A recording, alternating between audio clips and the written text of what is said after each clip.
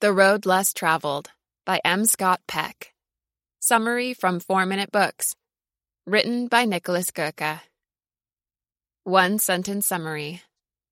The Road Less Traveled is a spiritual classic, combining scientific and religious views to help you grow by confronting and solving your problems through discipline, love, and grace.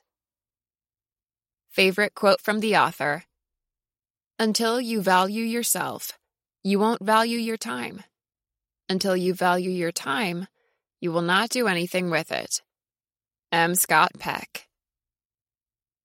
One thing that's become abundantly clear to me after I finished Ryan Holiday's latest book, Perennial Seller, is that creating a piece of work that stands the test of time is no easy task, especially when you think beyond the trend wave any new release rides, maybe even beyond your own life.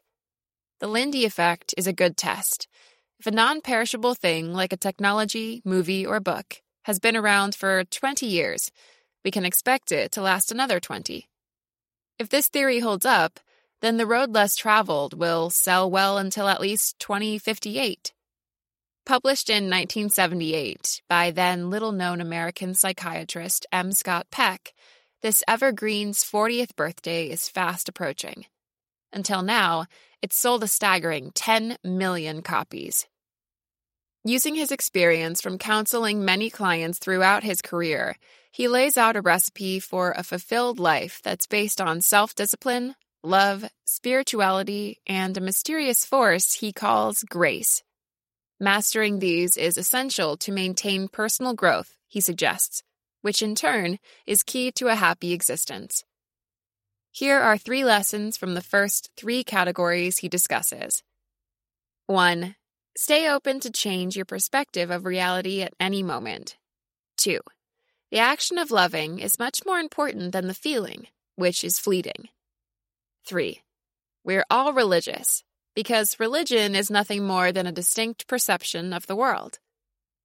At 4-Minute Books, we're all about finding new paths. What better way to do that than to take the road less traveled? Let's go. Lesson 1. Always be willing to update your view of the world. Most of our decisions to be dishonest originate from irrational thinking. When we lie, consciously or not, we've often just fallen prey to so-called cognitive biases, like the backfire effect, survivorship bias, or irrational escalation. It's easy to raise a finger and say, "Always be honest." A lot of gurus do that. That's why I like the words Peck uses, a dedication to truth. He doesn't emphasize being honest so much, as that's often out of our control. What matters, he suggests, is that we remain open to being wrong. How willing are you to change your opinion at a moment's notice? It's hard. It takes a lot of humility. Sometimes, even when we're presented with an opportunity to get better understanding of reality, like facts that prove we're wrong, we still can't change our mind. Worse, we might even reaffirm our rusty and false beliefs. This is the backfire effect in action. You don't have to cheer when you learn you're on the wrong track, but if you can pause and entertain the idea of a new opinion at any time, you're already closer to the truth than most people. Lesson 2. Love is an action, not a feeling. One of Sigmund Freud's many contributions to the field of psychology was the idea of cathexis. It's defined as the investment of emotional energy into an object or person, often to an extent that's unhealthy. Think of it like a romantic obsession or overdose of sexual desire. Peck says cathexis happens when we intently focus on the falling in love aspect of a relationship that often happens early on. As a consequence, our love might burn with a bright flame, but soon fizzle into sparks before extinguishing altogether. To prevent this, he suggests we think of love as an action, not a feeling. If our love is genuine, it won't require lots of feelings at all, since it's much bigger than cathexis. For example, in a well-functioning marriage, both partners continue to choose their spouse because they made a commitment to support that person and strive towards their goals together. Even if they disagree and occasionally get angry at each other, they don't get swayed by those passing feelings. In this sense, showing your love is as simple as giving your attention, listening, and helping your partner reach their goals. No crazy feelings needed. This is similar to the distinction Jonathan Haidt made in The Happiness Hypothesis between passionate and compassionate love. Without the latter, no relationship can last long term. Lesson 3. Religion is just a way of viewing the world, which means we all have one. We mostly view religion as a set of strict rules and traditional rituals that a certain group follows in order to worship a or multiple deities. Peck begs to differ. He says we need to expand our definition of religion and use it synonymously with worldview. Our perspective of life is mostly shaped by our education in school and at home, as well as the family environment we grow up in. For example, one of Peck's clients was brought up by extremely conservative, devout, and physically abusive parents.